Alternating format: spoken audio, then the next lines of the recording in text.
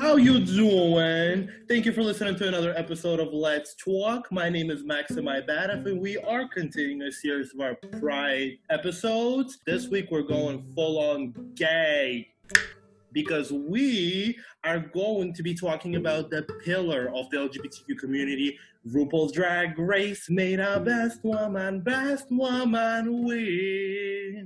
Mariah who?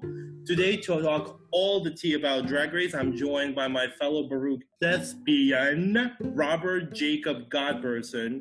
Hi, vocals. Okay, I caught you with that how you do it. Like, I know I was on Wendy, but that was a long time ago. I know it follows me everywhere I go, and I've sunk it's not the most proud moment of my life, because it is, but how you doing? How you doing? I can't with the singing. So, oh my God, I'm so excited. Thank you for having me on here. This is just like really just a little gay New York boys' dream come true to be on a podcast called Let's Talk. And, you know, I've been on Wendy and now this, so what's left? Like, I just stepped up the ladder all the way to the very tippy top. Like, there's nothing past this. Next stop is Drag Race. Oh, wait, can I curse? You can do whatever. It's the internet. Oh, okay, because I'm very fucking excited to be doing this, and I have a lot of fucking things to say. Hey. So, let's go.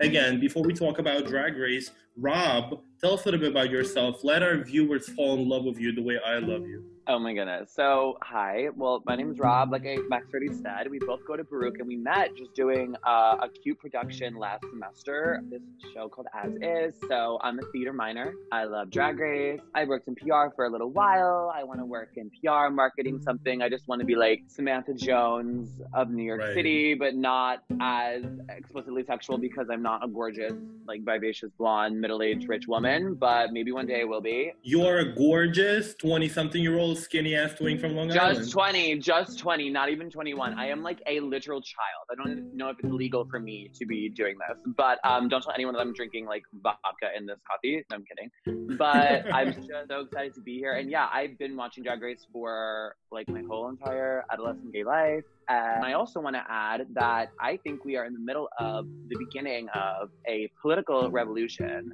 that what's been going on this last week on my social media is unlike anything I can remember being on Instagram, being alive. I mean, we all lived through 2016 and 2013 when the Black Lives Matter movement, I feel like, had its biggest momentum or its biggest like moment in pop culture. Yeah, since I was born. That's what I'm trying to say. Like in the last decade of the specific BLM movement, because I'm pretty sure Black Lives Matter was a phrase that was coined as of recent, like, you know, for the Black Lives movement in general. I'm not talking about like civil rights.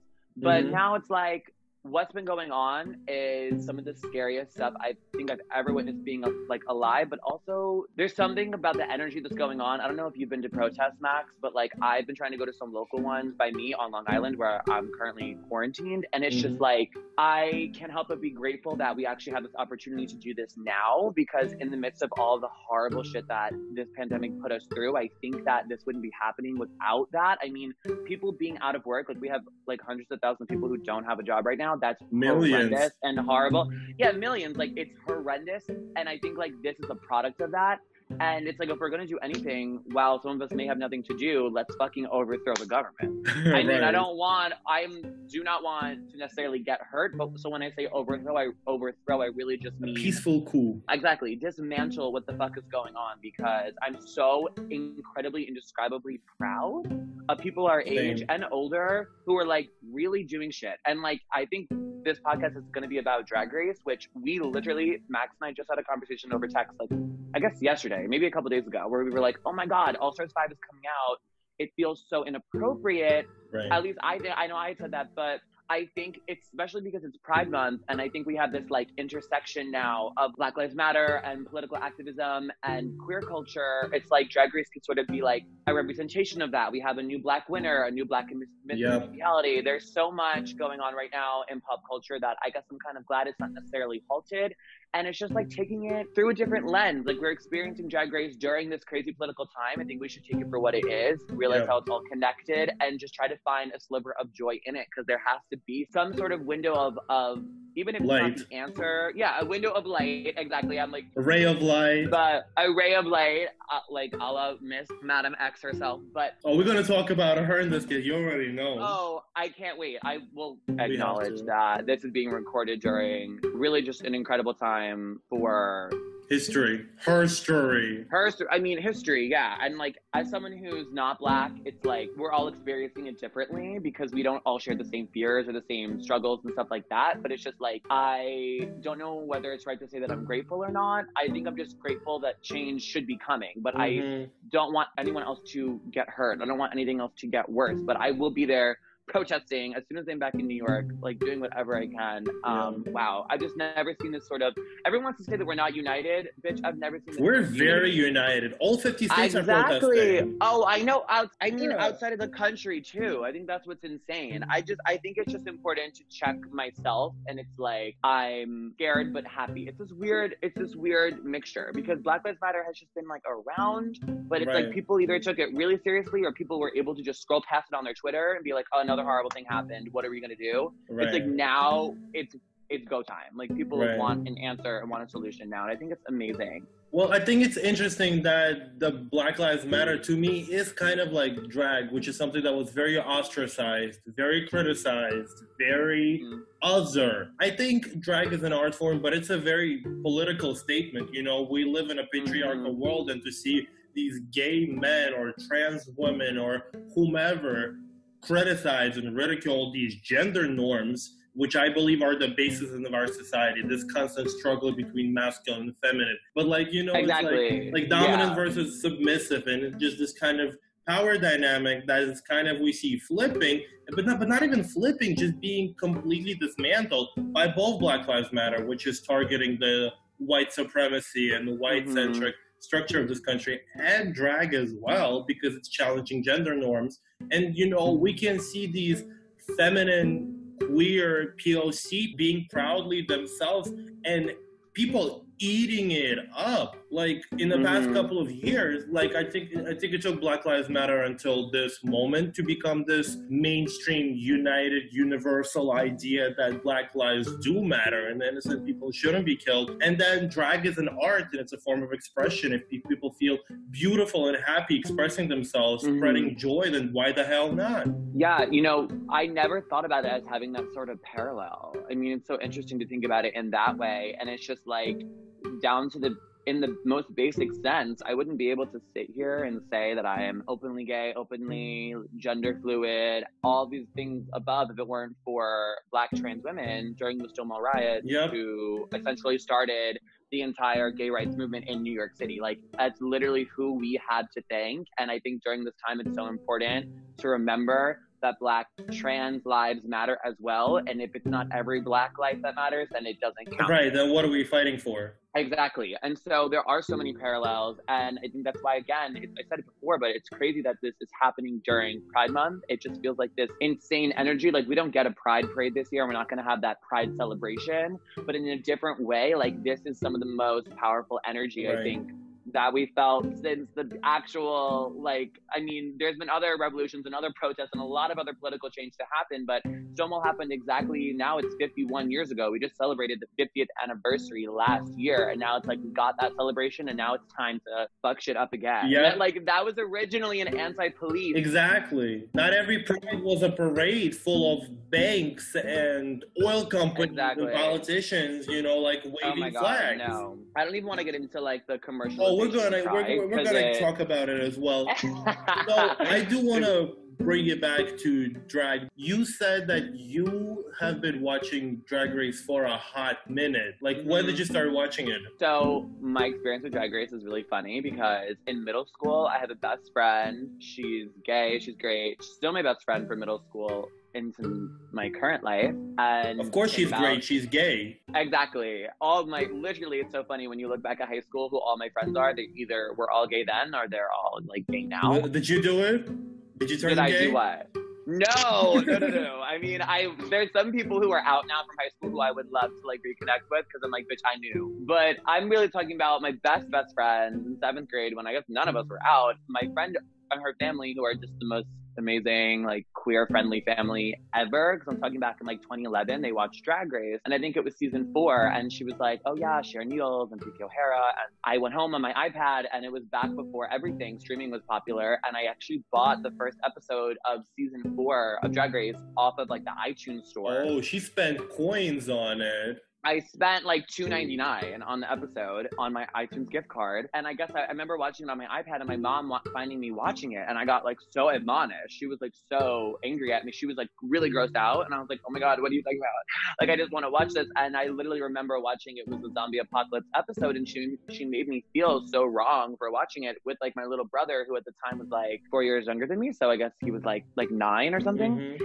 And I was like, oh my God. And she scared me into like, you never watching this again. Like, this is too mature for you. Like, whatever. I took my iPad away. And the episode just kind of always lived on there. And I like never really watched it again. So then fast forward 10th grade, which was season 7 for me when I was in 10th grade. So like 3 years later. Katya was robbed. Exactly. Like, that was like me, like on like my Twitter page, like everything. Like, I was so like, Katya is mom, Katya is robbed. And I was obsessed with Violet. I wanted like Pearl to win. I had like no taste, even though I can see that for you. I can see that. I know. I was like, Violet or Pearl has to win. And then when Violet won, I was like so excited. I just didn't want Ginger to win. I was such a typical like American Apparel, little white gay. It was 2015. It was such a good era of life. So then that's when I started watching, because my same friend who watched it in 7th grade was telling me about it, was like, just watch it. Like, just start watching it tonight. I started on like episode 3, like the season had already started. I just jumped in and I loved it so much. And so since then, it's just been like a cornerstone of being young and being gay and living in the USA and just like wanting to move to New York City and wanting to becoming obsessed with all these queens. And I was obsessed with the Georgia Lano and Bianca Del Rio and like Alaska. And yeah, so I started kind of late, about midway through high school. That's kind of like my story of that. Well, if you think you started late, I started with All Stars 3. Are you kidding? Yeah, well, first of all, you have to understand that middle school and like in some parts of high school, I grew up in Russia, where there was just no mention of queer culture. Like, the most queer thing we had was Glee, and I was obsessed.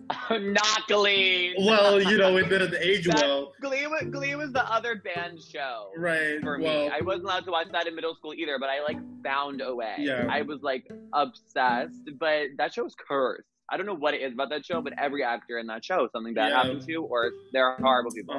Poor Lea Michele, she got canceled for being a disgusting human being. Literally. And amidst all of this, like all this, everything going on, people still find the time to be like, fuck you, Lea Michele. Yeah, fuck like, you, Lea Michele. Somehow, she's like, how the fuck did I get canceled of all times now? Like, the world is literally burning. Well, you know why? Because there are all these black actors who were on the show who worked with her were like, you know what? She said this shit to me and this shit to me, and then she promised to shit into somebody's wig, which is very creative. I don't know that actress's name, but I know that Alex Newell, who's fabulous, we love her, show, interacted with that actress who I don't know the name of. Right. I guess she was on the show when I stopped watching. She was like season 5, 6, and she was very background. Right. So then I didn't know who she was, but I saw Alex's tweet, and that's when I was like, oh shit. And then everyone just starts crawling on the woodwork, like dragging this poor bitch by her lace front, like, Leah, you're over. Like, and she's been over. No offense, girl. I mean, I don't know what she's been doing. Known that she's, I mean, even Alex Newell, like, I remember I met him twice in Bottoms Up, out of all places. Are you kidding? Yeah. Oh my God, in Hell's Kitchen? Yeah, because he was in Once Upon an Island at that time, so he would always come to Bottoms Up. And the first time I met him, he was pretty sober, and I was like, oh my God, you changed my life, you let me come out, all of that. So it was great. And then the second time I met him, so I'm trying to like talk to him, because I'm like, oh my God, now it's Newell. And we started chatting, and he goes like, in my mind, I am a white woman, but not like Lea Michele. Fuck Lea Michele. And I was like, oh, see. Yeah. See, and this There's was been underground 2018, about that bitch. Yeah, she's not cute. I mean, I love her work on Spring Awakening. And so, but I feel like I used to watch those old Broadway videos of her and her, what's his name? Jonathan Groff? Yeah. Who was also on Glee. Yeah, playing like, wasn't he like her, like ended up being her husband or something? Exactly. But he's like a little vanilla chocolate chip, gorgeous. I love him. I love all his perfect teeth, and he can sing so well. I mean, he's just vanilla. Yeah, I guess. I don't know why I said vanilla and then chocolate chip, but just because I pictured this cute little vanilla bite-sized thing. Well, listen, he is so cute. And so I could tell, I don't know, they used to make weird YouTube videos together. And I was like, she's that bitch. She is that. I don't know where she's from, but she reminds me of just like a Jewish American princess. I'm on Broadway. I'm that bitch. Like, that's the vibe. Nasty. Anyway, this is cute. But talking about, these shows. How did we get on the topic of Miss Leah? Sorry, continue. We just needed to say that she was canceled and happy Pride. So talking about shows like Glee and Drag Race, I think that you brought up a very interesting point that your parents made you feel like you're watching something that you should be shameful, because I had the same problem with Glee, and that is exactly the reason why I didn't want to watch Drag Race for all these years, because I had internalized this shame about watching something that's weird. Because I remember I learned what drag was way before Drag Race even existed. I was a little kid, and I remember I saw on TV a video of Raining Men, but not the original, but the one from the 90s with RuPaul. And then I was like, oh my God, this girl is beautiful. And then, of course, RuPaul opened his mouth, and then I got error processing in my head. Exactly. I started learning what drag is, and then I realized that a lot of famous artists in Russia that I grew up with were drag queens, and then, movies like Tootsie and Mrs. Doubtfire are essentially drag. Yeah. I don't really think they're drag because there's just so much more to drag than just putting on a woman's outfit. Yeah. But that was kind of the thing for me. But I've known about Drag Race for a while. I know all the twins in Baruch College were watching it during All-Stars 2. And Katya was robbed. Fifi O'Hare is a bitch. Roxy should have not been in the top 4. And I was like, I have no idea what's going on, but this is exciting to listen. But I still, maybe because I was still dealing with that internalized homophobia, that I was like, oh, this is too gay for me. Mind you, I was a theater gay. I was very gay. That's what will get you, is that for some reason drag, I think, lives in this box that it's like too gay to touch. Like, you don't want to open it because you're scared of like what you're going to think about yourself, or like if you're going to like it or not. Because I've dated people who refused to like Drag Race and just it would be on, and me and my friends every time I reference like my friends who has Drag Race, that's like that original girl who showed it to me way long ago. She's still my bestie. Anytime we tried to like celebrate it or talk about it, we were just, it was always like, shut up. Like, I don't want to hear this. Like, it's so uninteresting to me, or it's just not fun. And I think that a lot of people struggle with that because there's something about drag that's scary. Like, it's so weird watching the show, and I'd watch it in high school and be like, when these queens transform into drag, it's like you forget that they're even men. You forget that this is even like anything weird. Or women. Some of them are women. Right, but I'm saying back in like, I guess like 10th grade, like watching the show, I'm like, it's so weird how this just seems so effortless and so natural, but this is a lot of hard work, and these are people that identify as men, and I'm not sure which queens on season 7 may now identify as whatever, but I'm just saying, like, back then when I would think about it, it's like, is this wrong? And I used to watch it in secret from my parents. My parents still didn't want me watching it, but when I was in high school, I had so much more autonomy over it. So, over what I could do and how I could watch it. So I just think the bottom line is like, drag is weird when you're little because your parents make it weird. And I just think that like now that Drag Race is this empire, there's a lot of pros and cons to it. Like, the commercialization of queer culture is really gross to me, but it's also like, is this what we wanted? Like, it comes with the territory. Yeah, because now Rue is racking up all these Emmys and fracking. As Miss Rue, as that was like on the tip of my tongue, she does a lot of things, and she's a great figurehead. Right. She's a great poster face for all this shit because she's an insanely talented, creative, smart, confident icon, businesswoman. But in terms of like the artistry of what drag is now, I think that she has contributed what she has to contribute, and now she just wants to be on TV and just get her check and just, live in what it is. With All-Stars 5, she doesn't even want to take responsibility for eliminating these girls. She was like, you do this, and you do this, and I'm just going to get my check. Exactly. And that's how it's been, honestly, for such a long time. And I'm happy for her. I mean, I'm not here to talk about Miss Rue, except for I'll just say thank you for giving us this pillar. And I think she knows. What she did. And she's like, I dropped it. I dropped this bomb on the culture. Right. It's there, and it's going to be here for fucking ever. I think drag has shaken up, not even just gay culture, like everything. Straight culture in general. Yeah, because I think all these straight people were finally able to realize that because of their homophobia, they're missing out on such amazing entertainment and just culture. Because I remember when I was a kid, I used to watch America's Next Top Model and Project Runway. That was the show. Those were these shows, but yeah. but they weren't even really like explicitly gay. Queer. It wasn't explicitly like queer art. It was just like gay people like fashion, but it's for everyone. And like top models for everyone. But like this was just for gays. Yeah. Like Logo was like the tiniest little tin can channel in the world that just put on this show about drag that no one wanted to really talk about, and I don't even think Logo wanted to take the show on at first. I think they dropped it a couple times or something, and finally when it was picked up, that was the best decision they obviously ever fucking made. Now they all are millionaires back there at Logo. Literally. I don't know what the deal is with VH1, but they obviously cashed out because now the show's like rich as fuck. Well, because VH1 was like, we see this show that is being so successful, and they just kind of saw the vision that you can kind of take it and make it into a multi-million empire, which it is now. Like there's merchandise and DragCon, and you know, there's Drag Race UK, and there's Drag Race Canada, and there's Canada, Thailand. Yeah, Ru is raking the dough. And I mean, on one hand, I'm always very happy for proud queer people being successful doing what they do. But on the other hand, Ru is making so many decisions that I personally disagree with. But I think that comes with the territory of her being at the top of queer celebrities, of gay celebrities. She's now an A-list celebrity, even among straight people. So it's like for us, it's like she's almost like a mythical feature. And, you know, for all these queens, we always hear them, especially in the earlier seasons, they're like, oh my God, RuPaul. Because it was kind of like, although RuPaul herself was famous, the art of drag was still underground. Yeah, exactly. She had to fight. She had to fight to get her seat at the table. And now she's there. And she's like... The table is hers now. Really though, and that's what's so weird, is that I don't think what she was doing was respected. She was a great like clown. Like it was great to invite her to host something on some channel and look at RuPaul, like she's so fucking gorgeous and this enigma.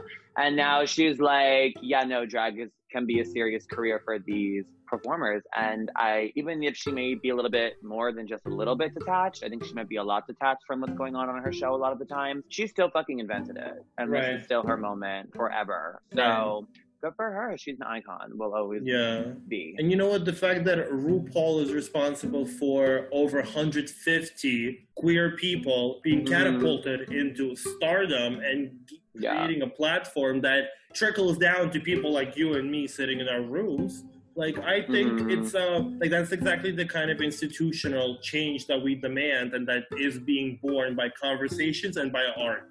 Yes, absolutely. And even though we'll probably get into it when we talk about season 12, I do wish Ru was a little bit more political in the right ways and a little bit less political in the wrong ways. I think that she, at the end of the day, like, I'll say it again, she's an icon. She's like 60 and she's like still on her shit for the most part. I mean, she may be doing really questionable things, but she can't do her makeup, as we've seen that. She cannot. We saw the like really strange face kini, whatever that was, on the season 12 finale. But again, like if I was 60 and I just really didn't want to do my makeup, I guess I'd figure it the fuck out. Like if anything, she's just campy as fuck. Always. It is very campy. She will always give you camp. Like no effort, but camp. Maybe not at the Met Gala where she should have given more camp. But I was gonna say that. Just her as a person is so fucking hilarious to me. Like I just don't know who has the audacity to just, yes, I own the drag empire and I'm gonna be here in a purple hoodie and like a face mask. Like no couture. She's so fucking funny in that way, and I will always have respect for her, even when she doesn't try. It's just so stupid. Like she's so rude. Well, the Met Gala, I think everybody was expecting her to show up in full-on drag, and I knew she wouldn't. I knew she wouldn't. Yeah, because she said, I only get up in drag if I get paid, because I have to pay Raven and Delta and all the people who are doing my shit. So when she came up like on the Met Gala in the outfit that I didn't really like, not just because it was like it wasn't campy, it was just cheap and tacky, but the fact that she didn't dress in drag meant that Violet Chachki and Aquaria were the first drag queens to show up in drag on the Met Gala carpet. To me, it was kind of nice that she was like, you know what? I've had my fair share. Let these girls have a spotlight. Yeah, that's a good way to look at it, because I'll say this, like, neither you or me are drag queens, from what I understand. Occasionally on Halloween. Exactly. There you go. So it's like, we do not do this professionally, and I don't know, I can't speak on the effort that it takes to be in the most excellent version of drag ever, that you're going to be on Met Gala red carpet. Mm-hmm. But I do think that the only part of me that feels just the tiniest bit of disappointment in the back corner of my heart is like, I hate that she's so public about, oh, I'm not doing drag, like, unless if you're like basically forcing me. We all know that drag is like, or should be, I mean, queer celebration and fun, and I'd like to think that she would want to do it. But again, like, I am not a 60-year-old drag queen she baked the cake, she served it to everyone, she's had her slice, she's full, she's done. And I think she's made that so clear. But yeah, I didn't love what she wore. I think, I'm not sure if it was Zaldi. I think she always makes her all Ru's outfits. Yeah, which is so cool to me. And I guess I can't say I like hated it, but it's just like, I was like, she's not going to drag. And I was ready if she did. I mean, she would have shut it down. Like, I would have felt bad for everyone else there. But she knows her angles too, and that bitch does not even turn her face a centimeter to the left or the right when she's on the show. If you watch an Untucked, now I love this little Untucked that they did on All Stars 5, All Stars, because you could see her talking to Michelle, and she has a fan that she holds in front of her face, and I'm like, this bitch, like, that's me though. Like, that's when I say she's a campy psycho bitch. She's a campy, crazy bitch. Like, I love that she's like, you will own, I'm Morticia Adams, if you know, like, the Addams Family, the movie, with just the perfectly lit eye. They had a light ring across from her face in every single shot. Her neck was propped in the perfect lighting to do every scene, because she's like, I'm not giving you any bad angles. Like, I have to respect that. She is a legend in her own right. She knows her brand. She knows what her vision is, what her image is, and she's trying to stick to that. And she's giving that to us. Whether or not she looks like a Barbie, she doesn't care, because, unless bitches pay her bills, they them bitches know mine. I don't think Ru is here to be the relatable mama Ru girl. I think she likes being not Tyra. She's not Tyra Banks, because Tyra was all about, like, I'm one of you girls, and you wanted to be her best friend. Ru is like, don't talk to me. Ru is made of marble and gold, and she's like, you are not me, and you won't be. Yeah. What's the Naomi Campbell quote of, like, you will never be me? You're not on my level. You're not on my level, exactly. And as much as, like, I think that Ru must have some real person inside of him, I'm fine with this, like, statuesque fake pillar or whatever she wants to be. Yeah. Like, again, like, she did her shit. It's okay. I don't think she'll ever go out in public and drag, like, ever, without studio lighting. And when I'm 60, I don't know if I would do it either. So... Yeah. And also, like, talking about, seeing successful gay people, seeing successful black people, there's this multi-millionaire, empire-holding, queer, black man. Wait, am I allowed to spill, like, some tea? Like, some, like, inside tea? Ooh, hell yeah. Okay. Well, because we're talking about, you just really triggered a memory of mine. This is, like, total shady shit about Ru that I guess, I'm not going to say the sources that I have, but it's totally from people who would never make this up. I work at a boutique in the West Village that, who knows when I'm ever going back there, with everything going on, but, because I really don't want to draw anyone to this story, but my manager at my store, who's black, and a person who worked there before I worked there, who was black, a young black gay boy, I think 20 or 21. Ru had been a customer at the store and basically was just so rude to the person who, like, the young worker who worked there, who was young, black, gay, and it had been like their first or second day. This was a story that was told to me by my manager, who was still there, and my manager basically just told me that Ru had walked over to a shirt and had been like, well, how much is this? Like, oh, okay, like, what sizes do you have it in? Like, all right. And the worker, the young man who was like, it had just been like his second or third day, and he just made a really big sale. So he ran over to my manager and was like, oh my God, I just made a sale. And Ru literally held up his finger or his hand and was like, okay, I'm really happy about your sale, but, like, I was talking, and, like, shut him, like, down. And was like, okay, so could you just go and get me this? And was, like, so dismissive and, like, so gross and, like, rude, and just, like, left a bad taste in, like, everyone's mouth. And my manager, who was like, I've never rude to customers ever, like, I never ever try to be this way, I just completely shut down and was like, here's your shirt, like, I'm not even setting up a dressing room for you, like, go ahead, do it yourself. And when Ru left without buying anything, he's like, I just opened the door and shut it right behind him. Like, I never wanted him to come back, because my manager, who was black, had said, for you to come into the store and this young black gay boy is so excited to have just made this big sale, and he works here and he's here to serve you, to be so rude and dismissive to him, and you're like the icon, or, like we just said a million times, this, like, pillar of black queer representation to be so rude, so dismissive, so impersonal. It just shattered this whole image of you. And it's like, this is someone who's in your own community, who you're supposed to be here to inspire, or who may look up to you, and just to treat people like they're beneath you when you don't even know them. It just was a horrible experience. And I don't know, everyone can take that story for what it is, but I'm not surprised at Ru for being that way in person. And also, I do have to say that the person who told the story, to paint it in that light of like young Black queer person who's like literally talking to, has the chance to meet this like Black queer icon, to just be so, I don't know, just like dismissive in that way. It's like, it doesn't sound the right message. Yeah, it's more upsetting through that specific lens, I think. So I don't know, I've heard but you really know bad what? stories I about Ru in think person. this example just kind of dismantles this myth that Ru has created about herself, about being this like giving mother Ru, who is like trying to pave the way for future RuPaul's in the world. She does not care about the future RuPaul's of the world. No. I mean, clearly she's fracking, so she doesn't care about the future. Yeah.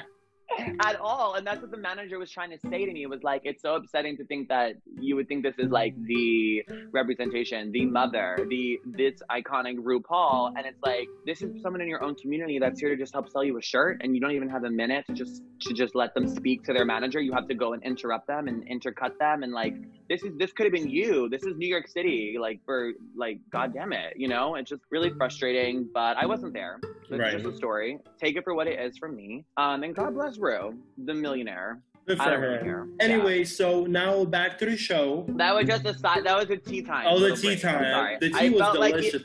Whether or not that makes it to the show, I just felt like I had to tell you. There's the thing, when Drag Race was in this quarantine, because to me personally, Drag Race was one of the things that was keeping me sane this quarantine. It gave me something to look forward every Friday. I was like, okay, well, and I'm watching it VH1 live, so I would first watch the previous episode of Drag Race, then the regular episode, then Celebrity Drag Race, then Untucked. It would literally be 4.5 hours of Drag Race, and I would swallow it up. I know. I would sort of feel like a little bit like brain dead, like after watching all of it. I'm like, I need like a fucking lobotomy from watching Drag Race for like 10 hours a night, but every Friday. But it's like, I did not watch it. Right. Like I chose to do it. And it was a great distraction from, you know, that horrible thing that was happening even before the protests. Oh, no, I'm talking about, like before the protest, it was a full-on just like distraction of like, what am I doing every single day with my life? Okay, well, at least on Friday, I have like a magnet in my day that I can at least stick to and remember that there's like a weekly schedule that I can follow, which is just watching Drag Race on Friday. And giving a chance to talk to other like-minded people about something that is not Corona related. Exactly. Season 12 was a good fucking season too. Yeah. Like really good and really iconic for like 20,000 different reasons, some good, some bad. Literally a lot bad, but like a lot great. Yeah. As well. You know what? To me, this was my favorite seasons, probably since season 9. Oh my God, I literally am so happy you said that. That's what I was about to say. Like, I think the cast was the best in season 9 because that was the last time we saw such a rounded, versatile cast of very talented girls. Season 9 is top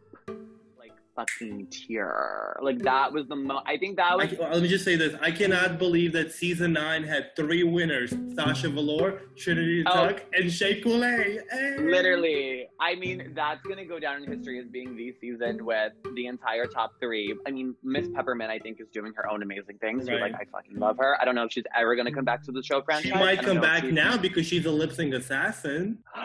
Oh my God. You know, I didn't even think of that because I'm not sure where she stands. Maybe she might have distanced herself from the show. I don't know what's going on with her. She's always on a pit stop. She's always on a... Oh, that's right. Yes, okay. But see, that's VH1. I don't know. I feel like for some reason I don't see Peppermint coming back into this Drag Race universe, even though I fucking love her too. Right. So maybe she'll be here all She's amazing. Yeah. And she'll fucking win. Who fucking knows? You know what? But, maybe Drag Race should have an all trans season with Peppermint hosting it instead of RuPaul. Maybe they should just like invite trans people to be in every season regardless. Maybe that should just be the tea. But Shea Coulee's like, I just want to say, like, I like how the world has taken a moment to just say Shea. Like, she is Shea, period. Like, she stopped the world, like full on Beyonce moment. Really, like, I am so excited to see her back. I think this is actually literally like just the right amount of time. I love that she did not come back for All Stars 3. I love that she was like, no, I'm going to turn it down. I need to breathe. I need to grow. I need to get new teeth, which she didn't need to get new teeth, but like her new teeth are like fucking amazing. I think she is just like an enigma of beauty that like, I see the evolution. I love when a queen doesn't come back immediately after their season ends. I think she's so smart to do that. No offense, Aja. It was exactly, and I think Aja probably knew, and this is no shade towards Aja, because if I was in her position, like she knows she went home, I think like 7th or something, and she knows she's not, that Shay and Trinity, they were all asked to be there, you know, and she's like, bitch, I may not get this opportunity again. Let me hop on it while I can. And Aja was one of my favorite parts of Well, you know, the reason they had Aja on the show is just because Valentina was supposed to be there for All-Stars. Exactly. Yes. So I'm telling you, Aja fucking knew. She's like, look, I was not even one of the main characters of this past season. I didn't even do that well. Let me hop on this boat before it never comes back around. So, and I loved her on that season. I actually was so upset with her elimination, which we can't even get into that. But I mean, it was between her and Shangela. So who was BB gonna send home? Shangela? I know. But also, Aja made BB's dress, and BB was like, "Yes, I made it." Oh, I can't. BB is. Let me tell you, meeting BB Sahara Benet in person was one of my favorite drag queen meeting experiences in my life. So I really do love that bitch so much because she's also unhinged. She's also crazy. She's bougie. But in a way that I'm like obsessed with. I'm obsessed with just how weird. Honestly, she's so weird. But anyway, season 9 being, like I think a big turning point. A huge turning point. Well, that was the first VH1 season. That was when Lady Gaga was the opening. And I feel like Lady Gaga and Drag Race have a very interesting relationship. And just, I think to me, this shows how much Drag Race has become mainstream because she released Stupid Love this year, the day premiere episode of Drag Race, and then Chromatica was released in a finale. I don't think that was a coincidence because I think that she knows that gays are waiting for Chromatica, so she was like, Drag Race nights are gay nights, let me give them my music. And I think that's a beautiful thing, and the fact that finally our tastes are being catered to, and our tastes were the one that were defining culture for the past many centuries. So about damn time we get something back. Stephanie Germanotta knew what she was doing, absolutely. And most of that album sounds like a RuPaul, not like a RuPaul album, but it's just a gay club. What a RuPaul wants his music to be is Chromatica. I know we have been talking for a while, so let's take a little break.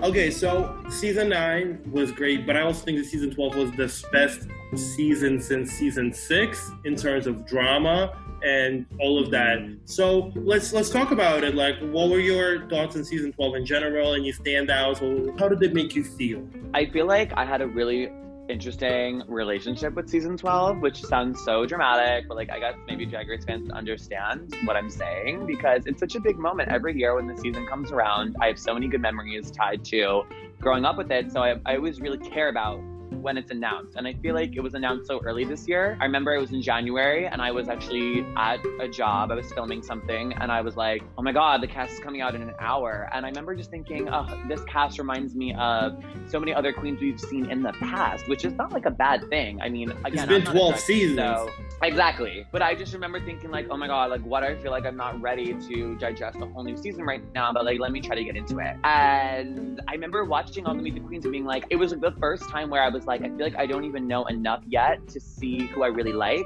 I thought, okay, I can see myself liking Gigi because she fits that whole fun, creative, skinny white fashion mold. Exactly, which I think we've had enough skinny white fashion, quote unquote, fashion queen twinks do really well on this show, which just sounds so shady. But like, I just think we've had enough of that whole mold, which we can get into. I remember literally actually being like, okay, let me get into Miss Jada. I loved Heidi, and that's like all I can remember. And so as the season went on, I was like trying to really enjoy it. And the day that it came out was the day that Stupid Love came out. And I remember I was actually throwing a birthday party for one of my best friends. And I was like trying to stress out trying to set up this whole party. And I was trying to watch the show, the premiere on my phone. And that's when I was like, you know what, fuck it. Like, I actually really I really like these queens. And of course, Nikki was there. So it was really just an amazing moment for me as a Barb. And I think this season turned out actually way better than I expected. I mean, so much better. I think Crystal Method is one of my favorite queens and one of the best queens at going on the show and claiming, oh, I'm weird, I'm different, and my drag is this odd sort of commodity. Of oddity. But that was previous season. That was last season. And that's what I'm trying to say is like, I think she's one of the first queens to go on this show and claim to be so different and actually be so different and not come at it from a place of from this pretentious platform. Because as much as I have respect for every bitch to walk on this show or even win this show, I think a lot of these queens, I think the narrative that the producers push is that they are so different, but I don't believe it in like their spirit. And I know it sounds so dramatic, but I like that Crystal came from a place of like, no, I'm just weird because I am and I just want to have fun. It's not, oh, I'm different and you're boring, or I'm different and I'm better than you. It was just like, I'm a fucking weirdo, and I fell in love with her. And Jada Essence Hall,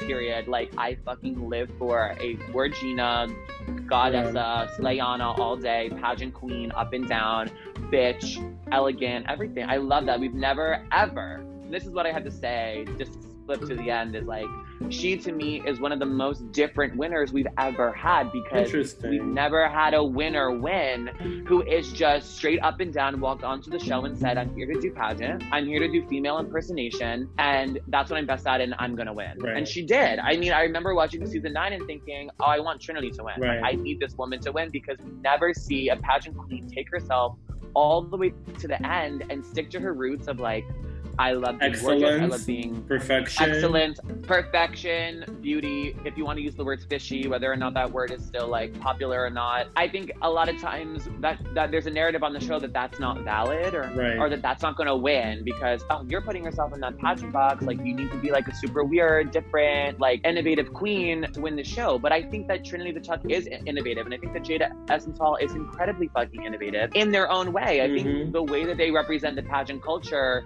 should be praised, and I hate that a lot of times on this show they drag these black pageant queens, specifically I'm going to use the word black, and drag them through these narratives throughout the whole season, use them up, and then never crown them. And I really think that that's an issue. We see Kennedy Davenport, Asia O'Hara, Kyria Davenport, who I loved every single one of them. Kyria the most out of the three I just named, I guess, just because I actually really fucking loved Kyria last season. I thought she was so funny, but you just know in the back of your head like, she's not gonna win, you know? And I don't think that was fair. My thing with Kyria was she came back, she almost won the first episode, season 11, but in the whole season they were saying, oh, she's an underdog. They're saying the same thing about Jada, and I was like, Jada won the first episode. Why is she an underdog? Because she's black. But the thing with Kyria was that we saw her throughout the whole season. She made it to the top 4, and only in the last episode before the finale we find out that she has this entire storyline with her nephew that she's taking care of, and I was like, why was this not told us since the beginning? I think it's because they didn't want us to develop an empathy for her character, because they didn't want her to win, which is to me like it's so fucked up. And I'm just happy that this season the black queens like Jada, who, congratulations to her, she deserved to win. I mean, I thought that Gigi did better in the finale, because I thought that her lip syncs were more innovative and creative. Because like for me, Jada was just like her lip sync in the bedroom was fierce, but I was like, oh, like I feel like I've seen versions of this on TikTok, as opposed to Crystal and Gigi, who had these like conceptions. I was happy that Jada win. I do think that part of the reason that Jada win was because it was this political moment, and Drag Race wanted to capitalize on it, because Drag Race has been like ruthlessly criticized by the fandom for not giving black queens the voices. And then, you know, when they had the whole debacle with All Stars 4 crowning 2 winners, the double crowning, which I know you and I were like, what the fuck when that happened? I know. And it's sad because I don't want any of these queens' wins to be reduced to, because I think there is this narrative, this like with this racist undertone of, oh, they only won because they're black, and I would never reduce it to that, because you can't. And I definitely don't feel that way about Jada. I think that the Monet Exchange, Trinity the Tuck debacle, the only reason it just felt so unnatural was because they didn't even film that. Like, it was all edited. So it was like, on All Stars 3 they filmed the tie, and on All Stars 4 they did. Oh, they did? Yeah, I didn't even know Trixie said that there was a moment when they filmed her winning, Kennedy winning, should have been Shangela, and both of them winning. Yeah. But Back to season 12, yeah.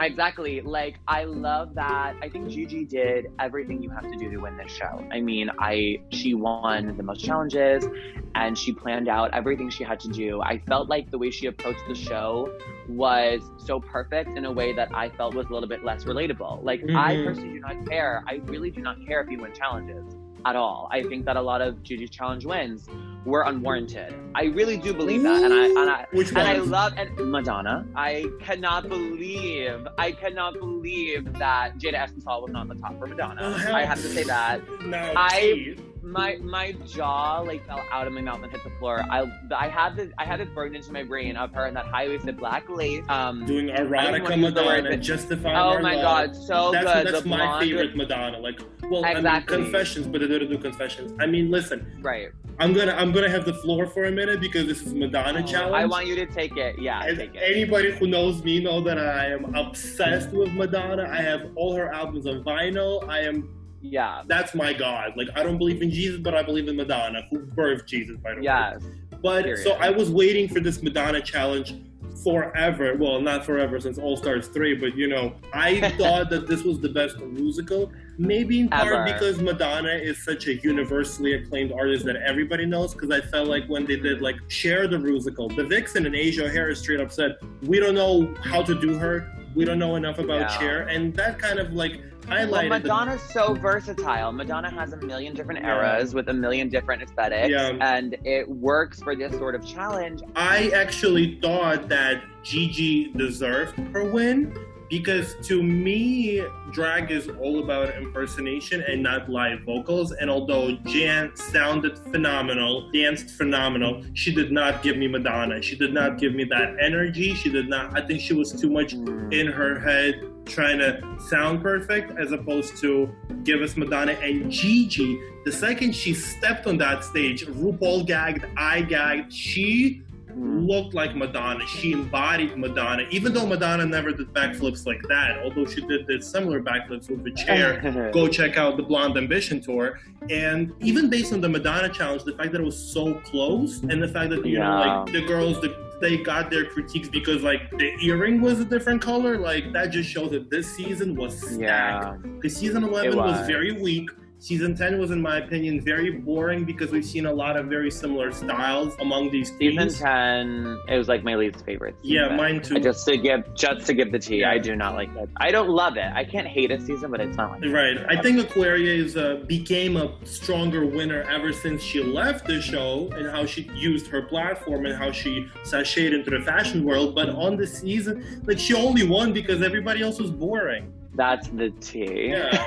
Aquaria was cast to win, and that's no shade because that bitch works. She worked hard. Yeah, and I couldn't see anyone else winning, but that's another. But the thing's like, I don't mind winners like Aquaria who are not that personal because I watch the show for the art of drag. I love the art of drag. I'm not really watching it for drama. I'm not really watching it for personality. Actually, some of my favorite queens who are like Widow Von Du and Kennedy Davenport and Manila in early seasons, I thought that, they're not necessarily like the charismatic fan favorites, but they are fierce ass bitches. Yeah, I feel like for me, I look so much into people's personalities. If I'm gonna go see someone perform, or if I'm gonna fall in love with someone as a character, which obviously all these characters are like, the narratives are super produced, but at the end of the day, like I have to really like you. And I think with Gigi, I was always impressed by her because she's gorgeous and XYZ talented, like beyond. At the expense, not to sound cynical, but I guess it's just there's something about her wins that I would always question, is she just winning this because she's tall, white, blonde, and gorgeous? Right. That was a lot of what would go on in my head because you're saying that she definitely embodied Madonna, which I like so agree, but then I have to question myself, like what about Jada Essence Hall being literally so sexy and so literally pure perfection? Because I'm not even talking about Jan, who should have like just won because hello, give this girl the win. She wants so bad. But I think it was obviously done on purpose to create all that drama. And poor Jan, she just fell victim to a drag race storyline. But love Jan, love Gigi too. I just was like, okay, cool, Gigi won, and okay. I just wasn't excited about it. I don't think I was excited to see her win another challenge when I love seeing more people just have that moment to win. She already won the ball and she already won Snatch Game, which are like two of the biggest wins ever. It's like when you really look at the stats, which I hate the stats. I hate statistics. I hate looking at Drag Race this way. But when you look at it, the way the show wants you to look at it, if you're going to tell me that there's only one queen in history to win the Ball Challenge, Snatch Game, and the Rusical Challenge, I'd be like, Gigi Good is the winner of all those? I literally think to myself like, okay, so... But really, Gigi won. I think they just monopolized. They used Gigi in a way to, I think, anger people because there's nothing about what Jada did. There's nothing about what Jan did. Even though I totally understand what you said about her, maybe her not impersonating or auditing Madonna the best.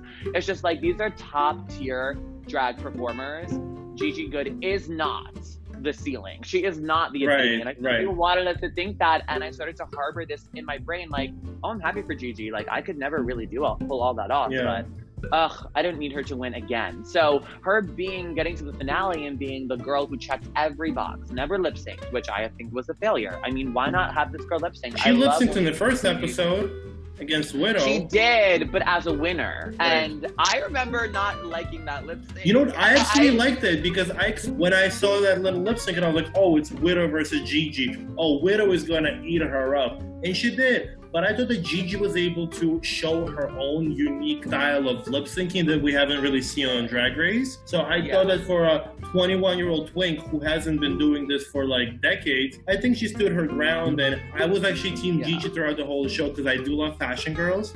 I was going to say, the thing about Gigi for me is I feel like she's way more, and this is the shady moment of the season when I guess Jackie said this, but I feel like she's way more costume than she is fashion. I think that she's a look queen. I think that she can construct a garment, but when she says she's a fashion illustration come to life, I think she really, there's something about that I feel like is actually so true because when she wore like her pirate entrance look and then she wore that weird colonial look, I just feel like she's like this cut and paste paper doll that she just sticks these outfits onto and they don't entice my brain. They don't make me go, ooh, she referenced this in fashion and she's just so gorgeous. Like there's so many looks that Gigi did that I really forgot about. That's not saying that her orange button look isn't one of my favorite Drag Race looks, like literally of all time, but I'm so fucking biased. Right. Because I love the color orange and that was the best, one of the best, and if you know me, you know that's exactly, if I was a drag queen, that's exactly the first thing I would want to wear. That outfit is top tier, one of my favorite outfits ever. I can see you wearing it. But otherwise, I just was never, I can't say that I was gagged. I can never say I was looking at the screen and thought, ooh, I want to wear that, or she's so creative for doing that. I never felt that way. I never did, and I feel so bad saying that because I'm not a drag queen. I don't know how to sew because her garments are always so impeccable. But speaking of the Madonna challenge, why do I feel like her outfit was a cop-out?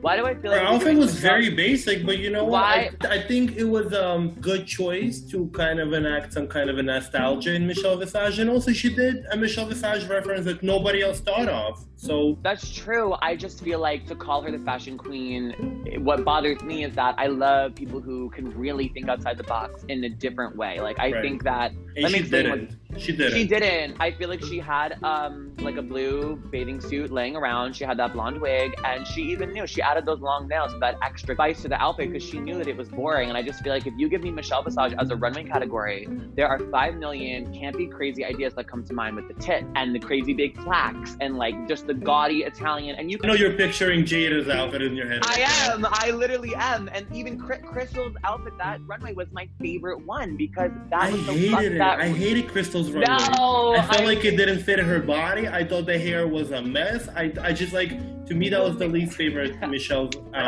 But I still thought that season 12 was just spectacular because the runways were great, the color purple, Black Wedding, Michelle Visage. I thought the challenges were great, honestly great. Like even like the one that the fans liked least, which was America's Worst Challenge. I saw it and I was like, come through production value. And they had Charo and they brought Ornacia. Like they were giving everything they wanted. I think an episode like The World's Worst is one of those episodes that falls victim to overproduction, that shows that the show really cares. So I personally wasn't laughing that hard at really any of it, but I remember it, and you could see like the production really cares, and they come up with these ideas that just, I like when the queens are more hands-on. Like my favorite challenge was the one-woman show, was like the best challenge ever because I don't know what the parameters were. I don't know how much of it might have been. Well, not talk for 17 minutes, that's for sure. Oh, I don't even want to. That's just, as a performer and as just a person, like, fuck you. That routine was hysterical, and I knew that if she'd done that in Barracuda or in the club in Astoria, the audience wouldn't. Well, I wasn't gagging. I wasn't gagging. I mean, I was gagging at the smell. You know what I'm talking about? Do you remember Raja from last season? I love that. Come through Ford's drama storylines. I know. Well, but sorry, continue. We've got to the subject. I think that this season, it's cursed. The season is cursed because they had the pandemic. But to me, this was the biggest disappointment because I was a Sherry Pie fan, not an admirer. Crazy. Yeah, I was a fan. I saw her during season 10 in a show at the Ritz Club where Cracker was. Cracker was horrible in that show, by the way. She was very rude to people. But, I could imagine. But and then Aja was in that show. And then Madeline Hatter, who was in Dragula, was it? Oh, Madeline's fabulous. Yeah. So Sherry stole that night, and I was a fan of her for 2 years. I would specifically go to Queens just to see her shows because...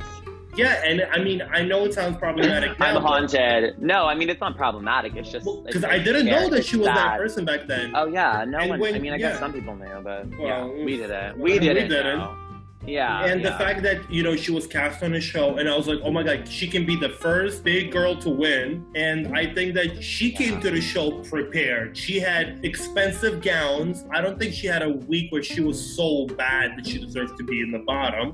I think Sherry Pie was this kind of excellent drag. Well, as a person? What I was going to say about everything you just said was, unfortunately, I disagree. And I feel like there's something about Sherry that represents to me what I hate about Drag Race. And I think that it's like... campiness? No, not that. Because Bianca Del Rio is a campy, crazy, cunt. And I think Crystal Method is camp. I think what I hate about Sherry is the girls who approach the show with, again, too much production. I don't know why, but I just don't care that you had this designer whip you up this perfect, immaculate outfit. I feel like it doesn't speak to me as much as Crystal Method, who was at home with her sewing needles and her creativity putting this together. I think that Sherry was a little bit too perfect, a little bit too organized for me to really fall into liking her. And unfortunately, not to sound so cynical, but why is there something about Sherry, despite all of it, despite everything that we know her for, Allison Mosey, all of that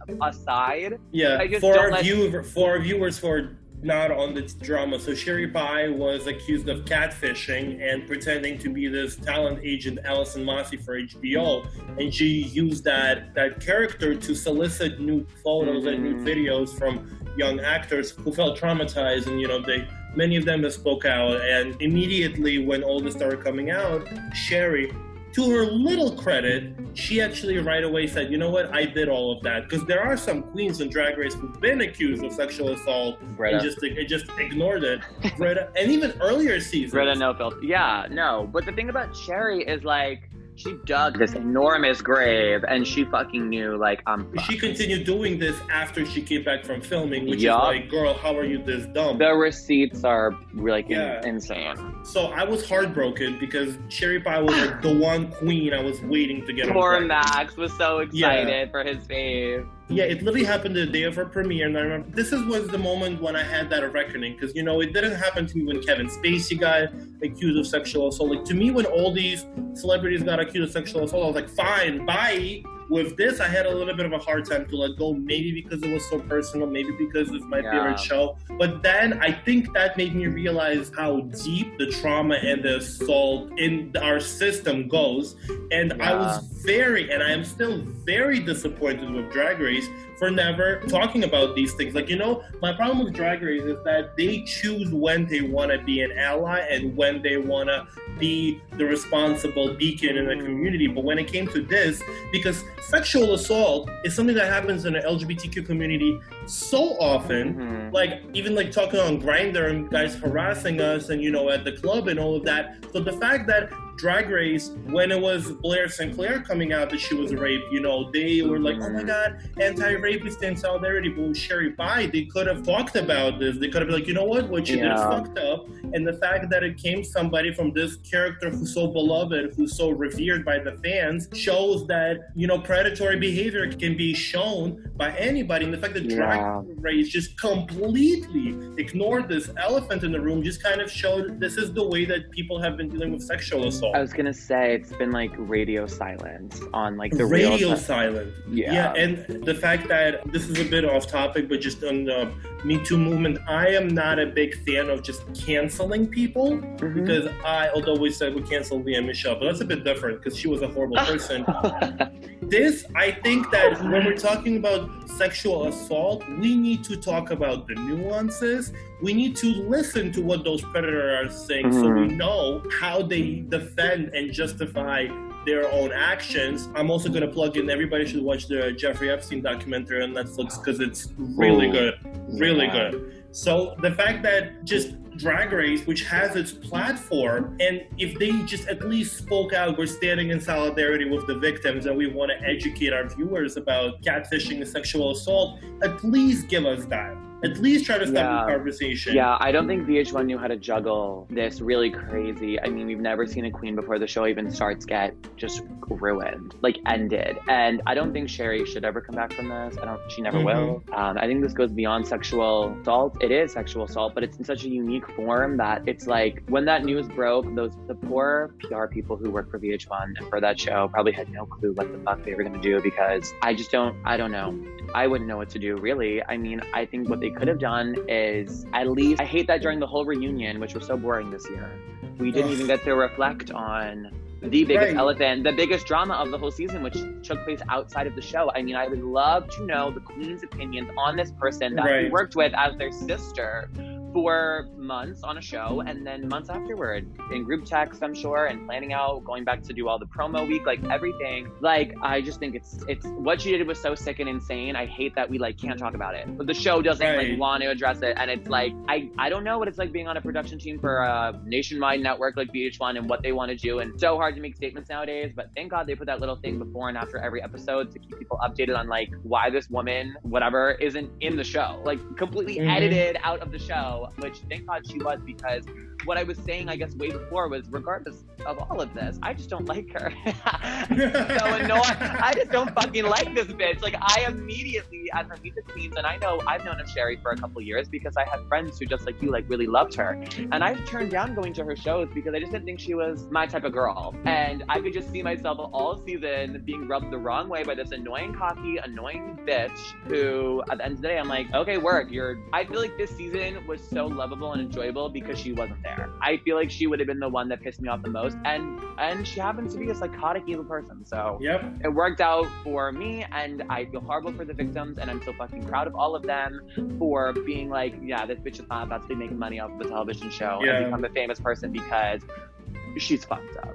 Right. And they were so incredibly brave and smart and everything, all the above, to be able to come out and do that. And it's like, it's not just one person, it's like 10 different people. And there's more. And the journalists who put that article together, bitch, wherever their award is, like it was groundbreaking for like the queer community. I mean, she should go to jail. I'm not even kidding. Like, I think Sherry is so fucked up. It's beyond even ruminating, like trying to go through with my brain. I don't even know what has she done. Is that a criminal offense? I don't know. I don't even know. I've watched the tea videos of people who worked with her and were her friends for years. I mean, she literally didn't just catfish someone on a website. Like, she really was friends with people in real life. It's like me and you talking on Instagram every day. We hung out every day and we went to the club together and we went for coffee together, and I knew you for years. And for a whole year and a half, I'm telling you about Allison Mosey, and you're talking to me about Allison Mosey, and you're showing me emails, but the whole time I'm lying to you, and you're sending me videos and explicit videos and pictures of you and doing weird things based around weird kinks. I mean, I could never talk to that person again. Who the fuck is ever gonna talk to her and be her friend ever again? Like, she needs help, and I hope she gets it, and I hope we never have to think about her or see her face like ever again. Or you know what? Here's what I would love to see from Sherry Pie. If she ever comes back, I want her, first of all, to go to rehab, go into therapy, and maybe take this up as a cause. Maybe be like, you know what? I fucked up. Let me help this never happen again. Let me help the victims. Let me try. But I wouldn't. turn I'm my sorry, life but around. I wouldn't even fucking believe it. Like, I think she's dead, done, over. Go work somewhere, move out of the state, go work at some weird industry where no one knows you. You're never gonna perform again. Your drag career is literally over. And if I was her victim, I wouldn't even give a fuck. I mean, she's a professional liar, Right. and that's the tea. And I hate to sound so evil and say that I can't even say that I hate Sherry because I don't know her. I feel bad for her, but I feel worse for the people that wasted years of their lives that could have contributed to their actual career as actors and performers that she literally wasted. I mean, she's sick. I think that someone who sexually assaults someone, I can have zero respect for. And whether we want to talk about getting canceled and coming back from it, learning from your mistake, and just like how you said, maybe come back and be like a advocate for, now I want to help victims of sexual assault. I think for her, it's just dead. The coffin is nailed. It's over, because Right. I think that it goes beyond she was drunk and she sexually assaulted someone, or she was sober and she sexually assaulted someone. She literally, this is years in the making. I think she's just a predator, period. Put a period on the end of the sentence. She'll be working at some like dentist office in like Minnesota as a secretary, broke as fuck with no life. And I'm sorry, but if she's not in jail, that's exactly where she should be, burning in hell on earth. Like, I really don't give a fuck. I don't wish any harm on her. Like, I hope that she never takes to self-harm. I don't want her to think that She tried. She was hospitalized. I know, and that's what's horrendous. Like, I don't want anyone to hurt themselves, but you can't exist in this community anymore. Right. You can't. Like, you broke the world's trust, not just because you made one mistake. You made like years of Many systematic mistakes. crimes. So maybe you want to go to jail. Maybe you'll have fun there, bitch. I don't know. Maybe Hang she'll out with the finally other- get laid. Yeah, hang out with the other predators and be behind bars. I don't care.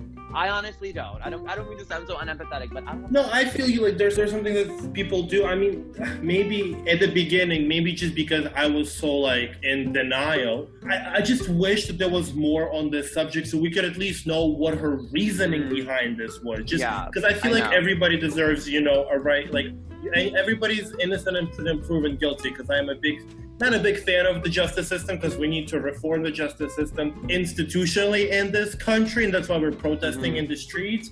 Well, I'm not protesting because I'm not trying to get corona, and I live very far away from the nearest protest. But the thing is, like, and I was trying to learn about Cherry Pie, like, why did she do it? And apparently, she was bullied for being fat and not getting affection. I know, but I don't care. Well, here's what I want to say. I think that we have so many problems in a community that this incident shows.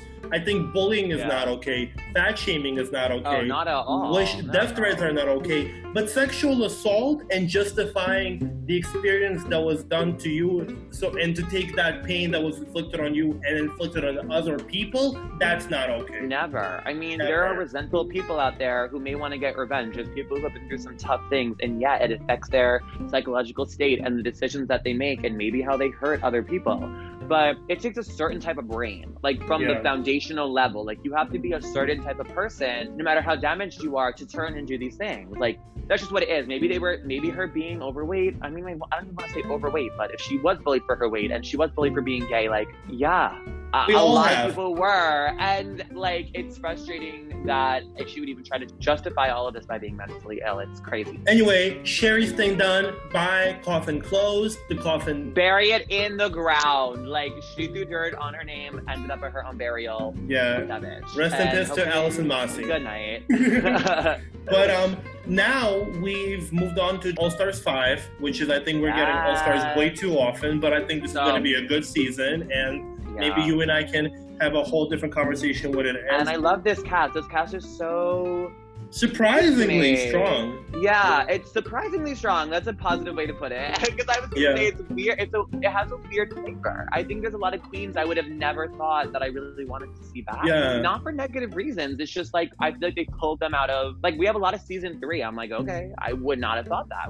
But you know what? When I saw the cast, I was like, well, I guess it's now all and not stars. And one of those people that I thought that way was about Mariah Balenciaga Paris. And bitch, did she prove me wrong last night. Absolutely. I can't believe the performance she put on, and that I'm so glad Ricky Martin had something to say about it. Because she should have not been safe. She should have been top. Just because that performance aged so well. I mean, for it to happen now. And I will admit that I wasn't laughing during it. It wasn't because it was funny, but I was was like, oh my God, like Mariah's doing what? Like I couldn't follow what was happening in the moment. And she did this spoken word piece about institutionalized trauma of racism in America as a performance art live painting in that cute fashion moment. I encourage everybody to look up that performance because the words that she was saying, straight up something that we can see in a protest being heard. And I applaud Mariah for that because, bitch, she proved all us wrong. I love when a queen, my favorite thing about the variety show, and I guess I have to say that this All Stars 5, episode 1, the traditional thing that they do now for All Stars, maybe was one of my least favorites, just because I think that I love when the queens come back and do something that it's like, oh, that's like your talent. Like, I didn't realize you would think to do that. And so it's frustrating because, not frustrating, but it's sometimes like not as fun when they just come back and they just do like a pre-recorded dance track that they sing. Like, that's fabulous. I like it better when it's like, oh, Katya did gymnastics and Tatiana did. Or Shay did pole dancing. Shay, they brought out that pole. Like, they constructed the platform. And she only had 10 days of training. It was not FKA Twigs on the pole, but like she still did it. And I was like, you'll always be remembered for, oh yeah, she was on that pole on the first episode. I won't remember, unfortunately. India Farah's number, and I don't think she deserved to win this episode. But... I don't know why Miss Cracker was in the top this episode. Like, no shade, but like, yeah, you just had a pre-recorded song that you just danced to. Yeah, we've seen that exact number from Monique Hart, Shangela, Morgan McMichaels. Like, it was nothing new. Nothing new. Like, I like the gag of like coming out as Adele, and I thought that the track was actually funny. Well, no. I think Miss Cracker gets a lot of credit for just being like a cute little white snack. Like, I don't know why else. I don't even think she's a snack. She might be a cracker, but she ain't no snack. Oh, she's not a snack? I'm sorry. She's like when there's nothing left in the cupboard, and you're like, okay, I guess I'll be eating this. So this season, I'm rooting for Everybody Black. Those are the famous words of Monique Hart. I remember. Everybody Black and Aquaria. Yeah, and that's exactly how I fucking feel. I mean, I think Shea Couleé's gonna take this one as she rightfully should. The only other person I'd want to win is probably just Jujubee. Because like, fuck. Well, now I want Mariah to win. That's true. Mariah did surprise me. I think this is gonna be a good season, and I love Jujubee singing. The last thing I want to talk about, and you know, like in variety show, we've seen queens do singing, dancing, performance art. Manila painted a painting last season, you know, Shay did pole dancing. Oh, yeah. I think it just guys to show that drag is anything you want it to be, and it can be mainstream. And we can all agree that Drag Race, as problematic as it is, I think has normalized queer experience, and again, trickle down to you and me being able to sit and talk about it on a podcast hosted by a gay person. And things like, I was even watching Drag Race with my grandma, who is very skeptical of queer culture, but she loved it. And I know straight people are. My grandma loves this shit too. She always says like, "Oh, I'm watching tonight," and she doesn't watch in order. But I think it's great the way that it actually gets a lot of people from different generations to really care and feel like they can relate to it. Yeah.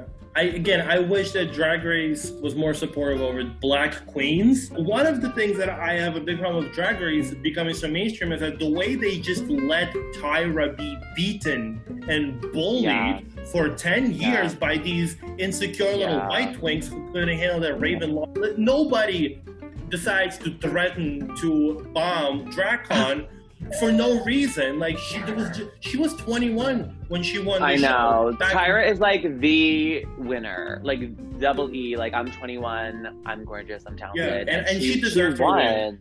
And she was like, I need to win. So how do you feel about drag culture becoming so normalized that we've seen on season 12 when they had the makeover challenge and all the superfans were girls? Listen, I think Drag Race becoming so mainstream, it needs to sort of take accountability for it now that it's in a place that it can be digested by everyone. Like you said, it's become a very problematic show. And I think that's something that comes with the territory when something becomes so popular, but its responsibility extends beyond just, oh, this is a fun show for men to come on here and then, you know, dress up as women. Like, the fact that there's no trans women inclusion in the narrative. Besides, we have Gia Gunn. I mean, I don't know why they invited Gia Gunn back. I mean, I know why. Just because they needed a token trans queen. That's what I'm trying to say.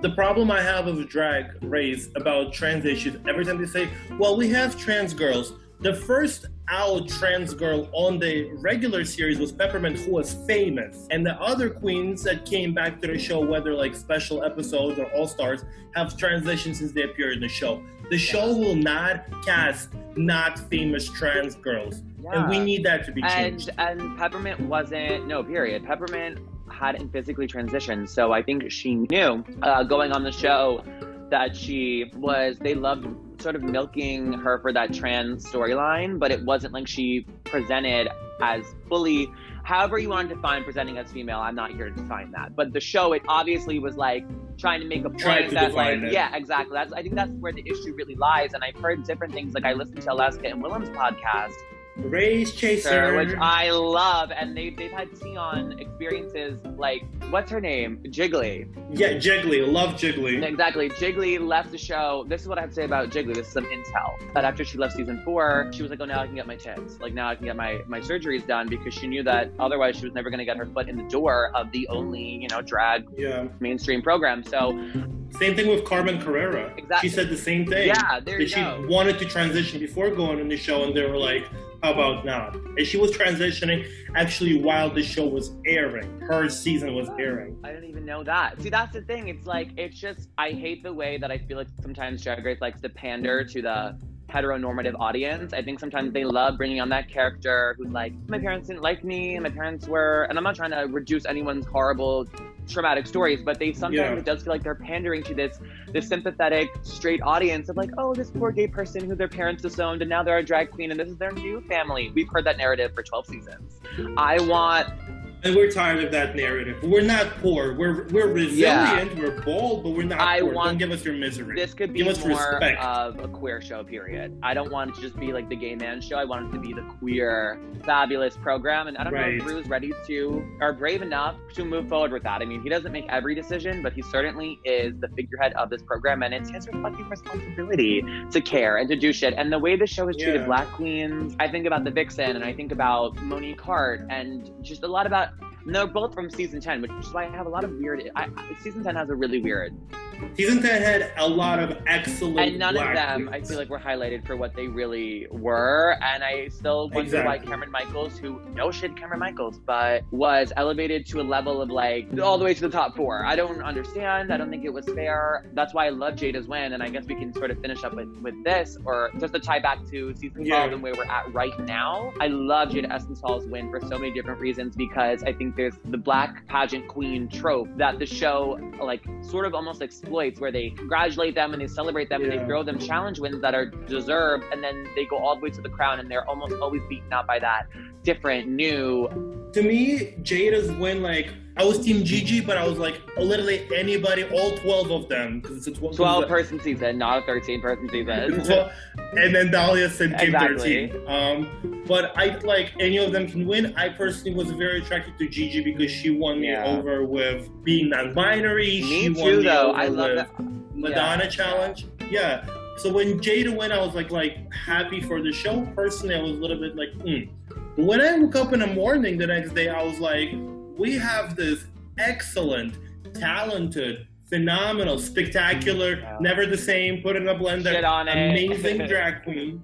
Fell in love with Jada during the political challenge, and we're going to wrap it up with politics, because I kind of like that this season of Drag Race is all about politics. So I loved her in the political debate challenge because, first of all, she wasn't trying to pretend like she's a politician. She was the smartest one of all of them. But when she said that she's the queen of the bitches for the bitches, I felt that. Like, that, like, because she's a Black queen from Milwaukee. That alone should tell you how much she had to overcome. So the fact that, and I think that's a beautiful, optics that we have this Black, feminine, gay boy from Milwaukee win Emmy Award winning show and being catapulted to the stratosphere of queer celebrities about damn time. And she deserved it. I mean, this classic style of drag that she epitomizes of just, she said it on her very first episode she walked in, she said, honestly, sometimes I consider myself more of a female impersonator than a drag queen. Even though that's a controversial statement, a lot of drag performers do feel that way. And that's a completely valid way to feel going on to Drag Race. You can still succeed. You can still win.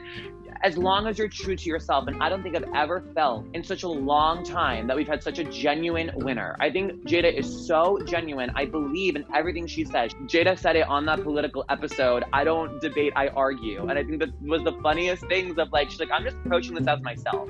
because that's what I've got. I'm not going to try to be some weird character. Sometimes it works for some queens, sometimes it doesn't work for others, and I just love her. I think that even down to the last lip sync, Gigi slayed with her little transformation, but then Jada at the last minute in my favorite color, which happens to be orange, lifted up that crown, and I'm like, okay, so you won. Yes. And I was a little gagged when she won because we all knew Gigi was like inches, centimeters from winning. Right. Me too. Yeah, maybe Gigi, that's what it was. Gigi felt centimeters from it, but Jada was the person like, I wanted to win. And then God bless Crystal, who's just fabulous and like doing her thing. But I was like, love her. I think Jada just, I love how even down to her little, I think there's so much essence, I mean, no pun intended, in for her individual little lip sync. She's like, yeah, I'm just gonna serve sexy hair in my living room. And she's like, that because that's what I do as a drag queen. And that's what I'm amazing at. And this is what, maybe that's what she could afford. Maybe that's the resources she had. I mean, Gigi, from what I understand, filmed in like a studio for hers, and then she almost got disqualified because she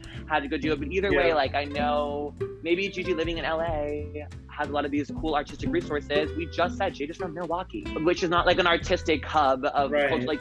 But I think it is becoming now because of Trixie and BB and all those people. Yeah, so that's what's so funny too. Like Trixie Mattel and Jada came out of the same city, couldn't be more different, but are both just really amazing, cool winners in their own way. Yeah. I mean, Trixie's like a little bit of a controversial winner. I love her, and I love that they're both different. They're both from the same city, and I literally could not be more happy that we finally got a cool pageant, gorgeous, head to toe, essence, perfection winner with a real, genuine, not just heart, but like cool, fun personality. It was like, I won. I didn't have to pull out any crazy stunts. I'm just excellent. Right. I'm just excellent, and she is the stunt. She doesn't need the stunts. Like Miss Jada Essence. Yeah. I'm so glad she's here. I love Jada, and I'm so happy that she won. Me too. And so happy. I am just happy that we're living in an America where we have a season of 12 excellent queer people come from all over the country, and the fact that queer culture is making places like Milwaukee an artistic center, a place where we did not expect queer and black culture to come out of. Again, as problematic of a show Drag Race is,